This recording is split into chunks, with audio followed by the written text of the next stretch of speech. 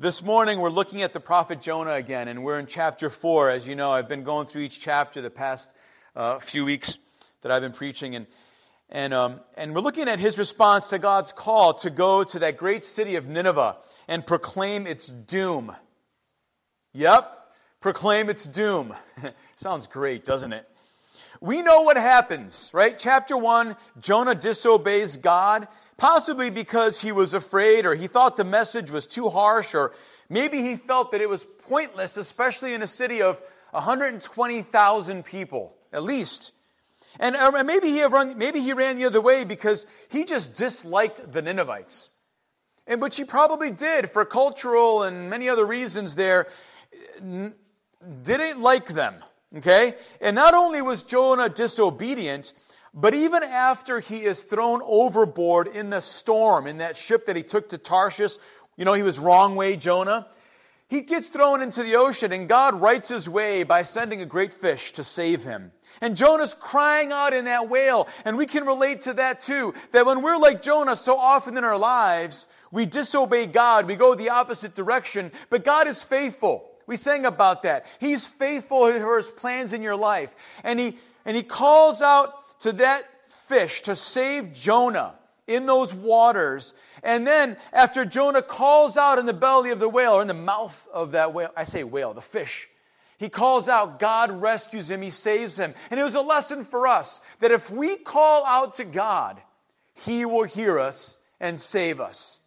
He will do that when we sincerely call out. And when God rescued him in chapter 3, at the end of chapter 2, actually, the fish spits out Jonah onto dry ground. And in chapter 3, God gives Jonah a second chance. It's second chance Jonah now. And even though we have no right to presume on second or third or fourth or 50th chances, we can be assured that God is a gracious God.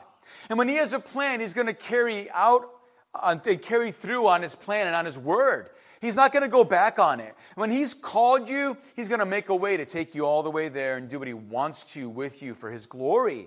He always will. And so Jonah gets up and he goes to that city and he begins to preach. And what does he say?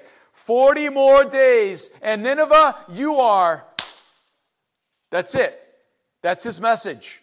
And he goes, and we know that in chapter 3 we learn that even though when we go away, or if you're far away from God or you don't know God, when you call out to God, when you repent, God will save you. He will spare you every time. Even the Ninevites could be saved.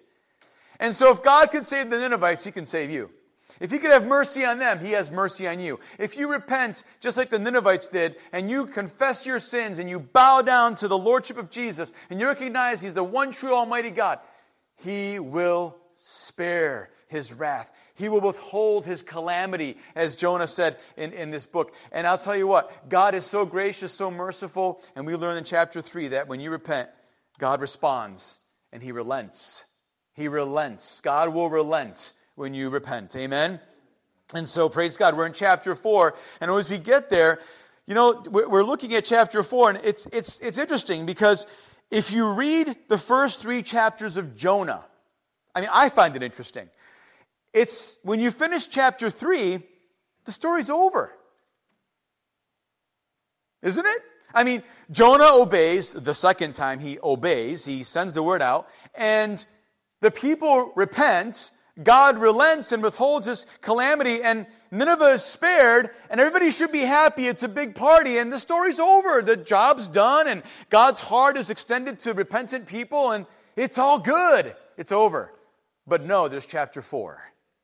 Oh no, there's chapter 4. The story's not over. And we can, this is the beautiful thing. We can relate, we can fall into each of these chapters and find ourselves there. There's so much application, more than what I've even said, in our lives for each of these chapters, including chapter 4. And if you had to wait for the sequel to the story, after Nineveh repents, what do you expect Jonah's reaction to be?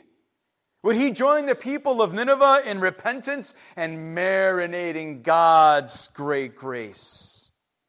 So how does Jonah respond? Let's look at the first 4 verses if you have your Bible. But Jonah was greatly displeased and became angry. That's right. I'm going to read that again because it's almost crazy. But Jonah was greatly displeased and became angry. Oy, oy, oy. And in verse 2, he prayed to the Lord, "O Lord, is this not what I said when I was still at home? That is why I was so quick to flee to Tarshish. I knew that you're a gracious and compassionate God. You're slow to anger and you're abounding in love, a God who relents from sending calamity. Now, O Lord, take away my life, for it is better for me to die than to live." This is getting crazier by the minute, man. But the Lord replies in verse 4, "Have you any right to be angry?" That is unbelievable, that Jonah's response to God's relenting and just releasing his grace and his mercy upon the Ninevites, he's angry and displeased. He's ticked off at God for being so good to the Ninevites who repented. Pretty pathetic picture, if you ask me. See, here's the thing that we can notice in a few points, if I can just point these out. The first thing you have to notice in the way that Jonah responds, number one, is that Jonah is a pouter. He pouts about what's going on here. See, this is not the new and improved Jonah who followed every sign that led to Nineveh, the last chapter. Instead, this is a reversion of the old man, old school Jonah who ran away from God's will and service. He pouts. He pouts because his reputation is at stake. Do you realize what this means to Jonah? As a prophet, Nineveh is still standing. And now how he could be perceived or viewed as a false prophet. Oh, but he's not given up yet. Because there might be some time in that 40-time window, right? His image would be tarnished. And that's all that he really cared about. I could be a false prophet. I mean, I've been called by God. I'm his mouthpiece. And what I said didn't happen. Oh my goodness, how could that be? God, you weren't true to your word. And he's angry and displeased. I thought that this is how it's supposed to be, and he whines. I want you to destroy the city. It's craziness. Jonah knows that he's succeeded in his mission, and yet he's disappointed. He knows all along that God is gracious, he's compassionate, and he's slow to anger. And he pouts, not just because God doesn't do what he said he would do, but that God doesn't do what he said he would do, but he pouts also because God shows grace to the undeserving. Isn't that what grace is all about in the first place? Like Jonah should whine about this. He's the one to pout about how gracious God is to somebody else and to this whole group of people, 120,000 in that city in Nineveh. Jonah is angry, and he can't accept the fact that non-Israelites should be forgiven too. God forbid those pathetic, barbaric, pagan people. And God, you wouldn't drop an A-bomb on them? How could you not, God? He's angry. And yet, look at the reaction. Look at the reaction of the prodigal's brother in the New Testament after his brother, young brother, who left the house, got the inheritance before his dad died, and when he comes back home and comes to a census, when he's in the lowest of lows and has nothing, look at the reaction of the older brother in Luke's Gospel, chapter 15. Do you think, listen, this older brother, do you think seriously that he didn't hear the sobs of his father coming from his father's room at night for his younger son, crying out to him? And he heard that. And he's hearing his father cry. And when I think about that, I've shared this with some of you in the past. I remember my dad, when he'd get up every morning at 6 o'clock, he'd go in the bathroom. My bedroom was next to my parents' bedroom. And he would get up. And then my mom was there. And I would hear my name. And my brother Freddie, and with the accent, and Freddie, and Tony, and Shelly, and Bobby. Lord, protect them and bless them. Watch over them. And I would hear them pray for me, sobbing, that I would walk in the ways of the Lord, and that God would be gracious and compassionate to me. And what about this older brother? When he's hearing his father, at least he must have also seen the pain every so often when dad would go to the door and look out and just hoping and wondering, will my son return? We'll get back to him in a second. Because he was angry, right? He got frustrated. And yet when he hears the news that his errant brother comes home and his father showed him mercy, he was so angry that he wouldn't even go into the house. That's crazy, man. You want to talk about distorting reality and messing with your own head, and that anger just really screwing you up, frankly. His father had to leave the party. He had to leave that party for his son to listen to the older brother complain.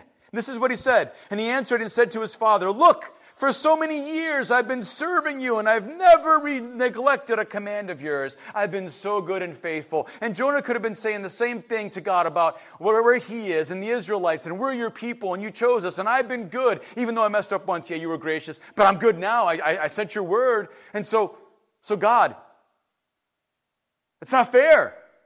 We're your people. These are terrible people. They're so sinful. There's no way they could possibly repent. What about the workers? And Jesus in Matthew chapter 20 shares a parable, who labored all day in the vineyard. And there are those workers that came, and some came, and they agreed to work for a penny, a denarius. Let's call it, with inflation, let's call it $1,000 a day. I don't know if that's enough today with inflation, but anyway, sorry, but it's getting that way, right? $1,000 a day. And they agreed, I'm going to work 8 hours in your vineyard for $1,000. Let's just use that number. And then there are other that came, and there was a lot of work to be done, and they only worked 1 hour. They came later in the day, and they get paid $1,000 as well, right? And so what happens? And they come, and these vineyard workers, they work all day in the yard, and at the end of the day, he called all his workers, and he paid them all the same thing, right? And the workers who worked all day long, they were not inspired at all by the landowner's grace. Instead, they said, "These last men, they've worked only 1 hour, for crying out loud, and you've made them equal to us. And we've borne the burden and the scorching heat of the day for 8 full hours, for crying out loud. What are you doing?" See, these people and that older brother, they have something in common. They wanted God's grace for themselves, but they weren't too happy to see His grace freely given to others. How does God feel about His children who want to hoard grace? I don't think He feels very good about that, especially when He has so much to give. See, to the prodigal son, the father replied, and he said to him, "My child, you have always been with me." He's affirming that's true. "And all that is mine is yours," and you've had it here. "But," he said, "we had to be merry and rejoice, for this brother of yours was dead and has begun to live, and was lost and he's now been found." It's all in line and in order. My grace is the same for you as him, and now that he's come home, we've got to celebrate because he's living underneath my grace again. And to the early workers in the vineyard, the owner says, but he answered and said to one of them, "Friend, I am doing you no wrong. Did you not agree with me for $1,000? It says denarius, $1,000. Take what is yours and go your way. But I wish to give to this last man the same as to you. Is it not lawful for me to do what I wish with what is my own? Or is your eye envious because I am so generous? Thus the last shall be first, and the first last." And that's Matthew 20. Something really important to note here, because Jonah is going through this, and there's anger that's seething and boiling inside of him. And I don't even know where I got this, and it's not that it's corny, but it's the truth. Anger is one letter short of danger. I'm going to say it again, because I need to hear it too. Anger is one letter short of danger. Listen, when you're full of anger, you will never, ever flourish or prosper. I'm telling you right now. You can fake it, but you'll never make it when you're angry. Not going to happen. It's not going to happen. Anger is one letter short of danger. And when you're angry, everything gets distorted, and you start acting in ways and thinking and doing things that are completely detached from reality most oftentimes. And then you miss, in the bigger picture, when we talk about our spiritual journey, you miss the grace of God. You miss the blessing of God. You miss what you have at your, I'll say disposal, but what is available to you because of God's blessings. And Jonah is angry. He's pouting in an angry manner. Secondly, Jonah, and these go quick. Secondly, Jonah protests God's plan. Now, he's already been doing that with his anger, really, and he's talking to God. But he's protesting. In verse 3, he says, Lord, take my life away, for it's better for me to die than to live. This is verging on sick stuff. I mean, I'm sorry to be so direct, but it is. This is verging on sick stuff. It's better to take my life than for me to live. But the Lord said, do you have any right to be angry, for crying out loud? And then verse 5, Jonah went out, and he's pouting and mad, and he goes out away from God, and he sits down at a place east of the city. Maybe he's up on a hill looking over the entire city, this huge city. And there he made himself a shelter, and he sat in its shade, and he waited to see what would happen to the city. Oh God, please send that destruction. Oh, I'm ready for the fireworks show, God. I'm waiting. It's what I want. You know what's crazy? That while he's doing that, in verse 6, the Bible says that the Lord God provided a vine and he made it grow up over Jonah to give him shade for his head to ease his discomfort. While he's angry and pouting and frustrated, God is comforting him so he's not all hot, so he can continue to keep pouting and being angry because God wants to get to his heart eventually. And he was very happy about the vine, the Bible says. Verse 6 finishes. See, Jonah was the kind of guy that wanted to be in charge of his own destiny. He hadn't learned to submit. He really hadn't. He actually thought that he could change God's plans. He thought that if he ran to Tarshish, he could stop and shut off the flow of God's grace towards Nineveh.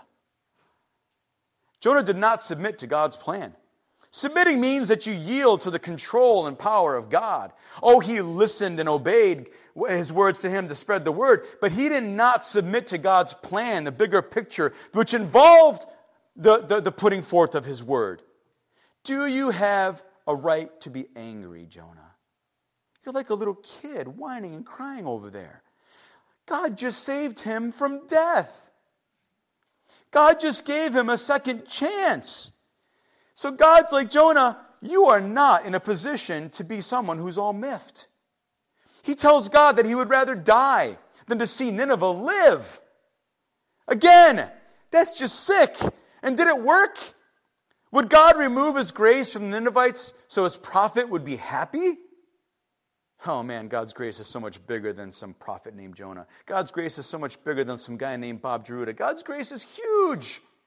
Israel was God's chosen nation, and how could God possibly show grace and favor to Nineveh? Over my dead body will you act favorably, God. I'm the one who's devoted to you. I even obeyed you. I experienced you. It doesn't make sense in my world order, God.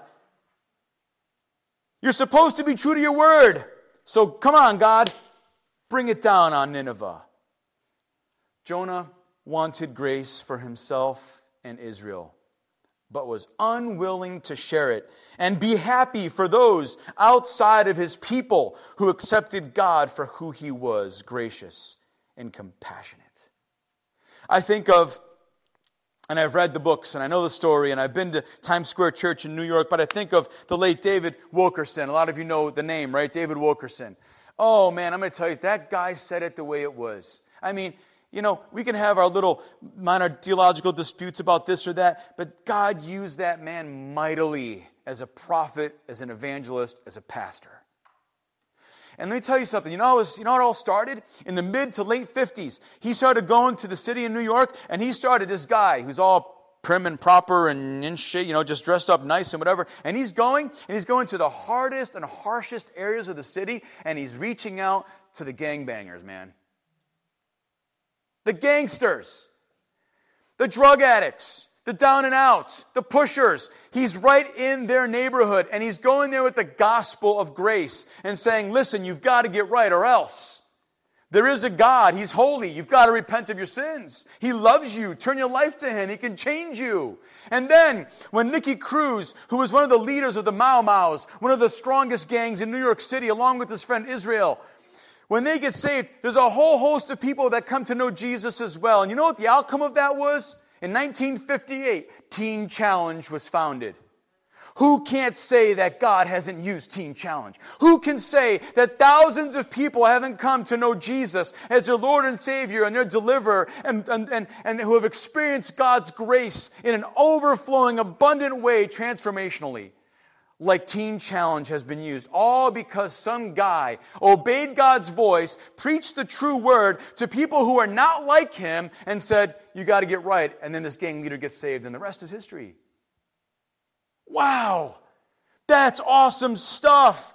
That Dave Wilkerson, thank God that he didn't hoard God's grace and he didn't let fear dictate his life, or he didn't make his own world order of how things should be, and it's got to fit this box, and we try to box God in because of this and the other.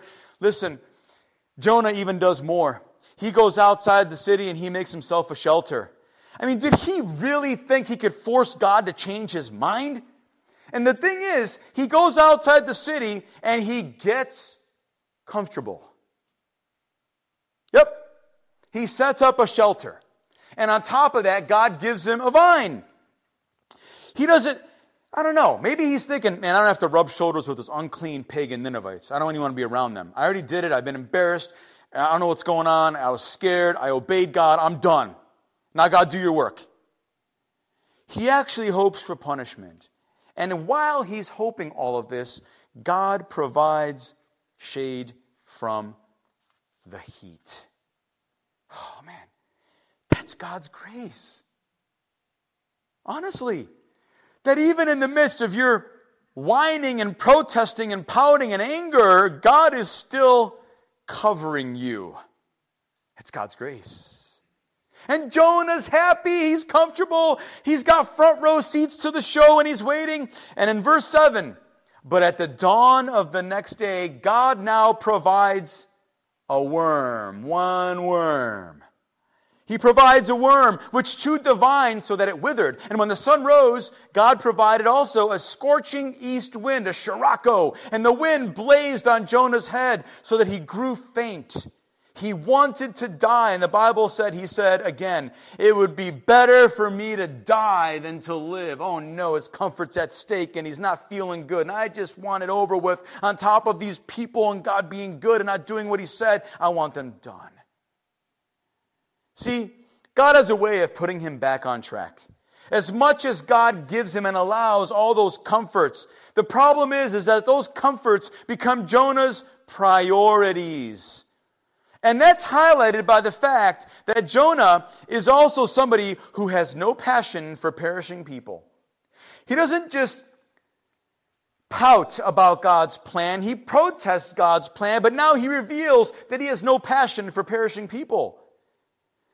Verse 9, God says to Jonah, do you have a right to be angry about the vine? I do, he said. I am angry enough to die. All right, control yourself, Bob. Crazy stuff. I'm so angry, I just want to die. And the Lord said, you have been concerned about this vine, though you did not tend it or make it grow. It sprang up overnight and it died overnight. But Nineveh has more than 120,000 people who cannot tell their right hand from their left hand. And that's a picture that they are spiritually blind. They are lost, they're wandering, they're without, they have no sense, they have no perception of anything right. They're lost, they're off the path. And many cattle as well. Should I not, God asks him, it's a rhetorical question, should I not be concerned about that great city? Should I not be concerned about New England? Should I not be concerned about Rhode Island? Should I not be concerned about the Cherry Hill School District? Should I not be concerned about Carolina Village? Should I not be concerned about Shannock Village? Should I not be concerned? You can keep going all over. And God, it extends to all of that. And God says, I know them. I made them. Shouldn't I be concerned about them? I love them. They're my creation. See, Jonah forgets that God is sovereign. Remember? God was sovereign in creation when he calmed the storm. After he was thrown overboard, he also caused the storm to rise up.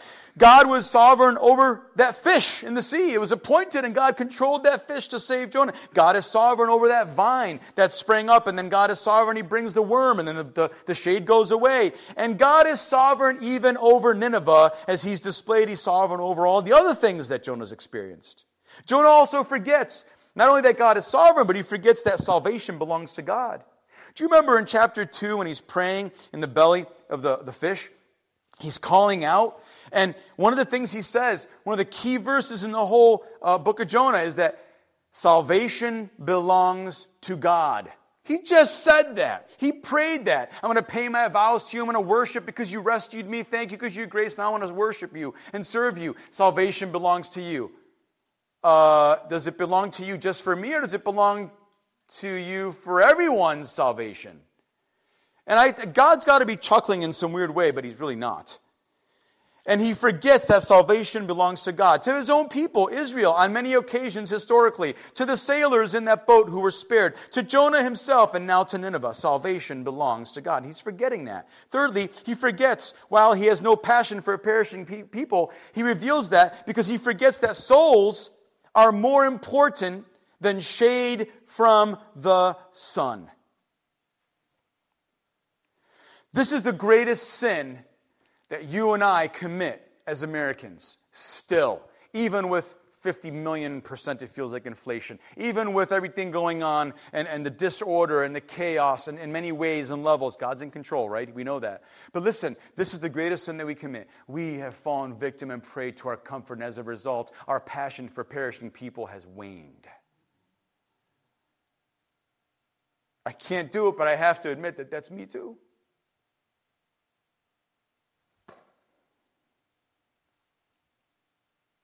I want to be comfortable and not really care, not worry.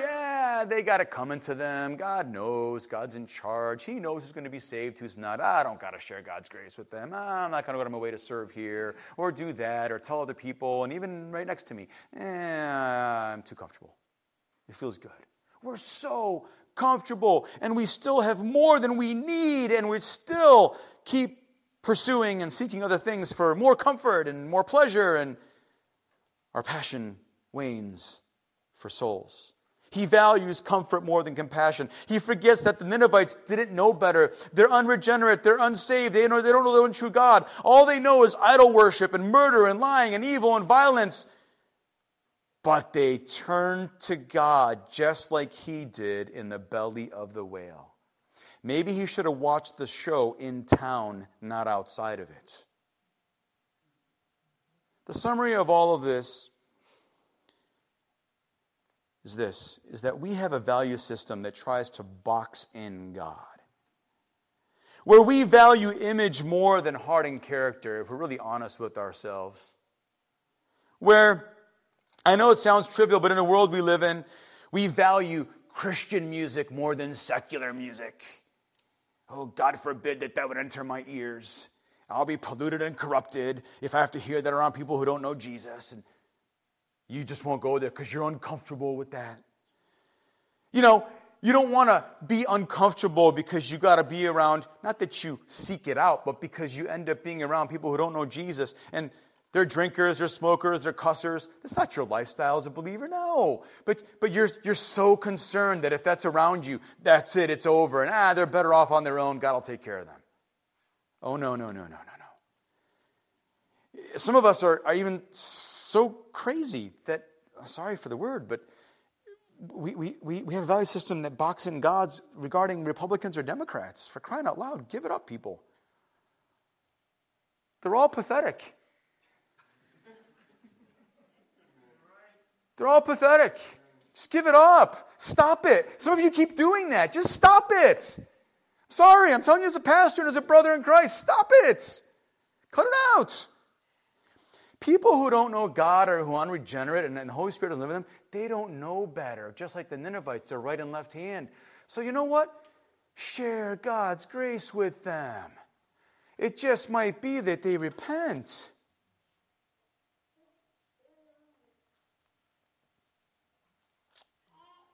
Here's what God is saying to Jonah. Your concern is over your beloved plant that shades you. But what did it really mean to you? And I'm paraphrasing. These are my words. Your attachment to it could not be that deep, that little plant, because it was around one day and then it was gone the next day. Your concern was dictated by self-interest, not by genuine love for people. You never had devotion to this plant this vine like a gardener does, who actually took care of it, saw it grow and then die, and you lament when it dies because you put so much effort into growing it. This is how I feel. This is God. This is how I feel about Nineveh, and even more. The people, the animals, I made them, Jonah. I created them, and I cherish them as my creation all these years, and I know what they're like. I know they can't distinguish their right hand from their left. I know they have no semblance at all or anything about holiness or righteousness in their lives.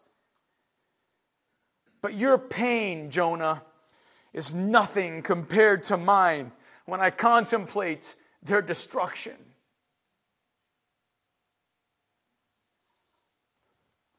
It's crazy. What's your Nineveh? Where is your Nineveh? What is your vine? You know, that thing that gives you comfort, but yet all along it keeps you from having God's heart and attitude towards those who don't know Him. Do you love to hoard God's grace? Here's the honest conclusion of the matter in Jonah. Don't be a Jonah. I'm sorry, but it is the truth. Don't be a Jonah. Don't be a pouting prophet who protests God's passion for perishing people while seeking His personal pleasure.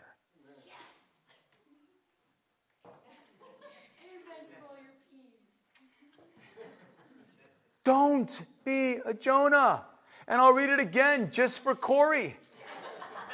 Don't be a pouting prophet who protests God's passion for perishing people while seeking personal pleasure. It's a great tongue twister. If you memorize it, you won't be like Jonah, and you'll be like the first church who's spreading the gospel and turning the world upside down with God's grace and gospel of truth. Don't be a Jonah. Lord, thank you for this word this morning. Lord, in some ways it's hard to say thank you for that word. Lord, I thank you that all of Scripture is inspired and it's profitable for us so that we could be taught and we could grow and we can, Lord Jesus, Lord, be the people you want us to be. So we fully mature and grow so that our effectiveness increases in spreading the gospel, in sharing your grace, and Lord, resisting the temptation to be grace hoarders. Lord, teach us from Jonah, Lord, to share your gospel and to not hold it back. In Jesus' name I pray. Amen. Amen. God bless you. Have a great day. Share God's grace everywhere you go. Amen.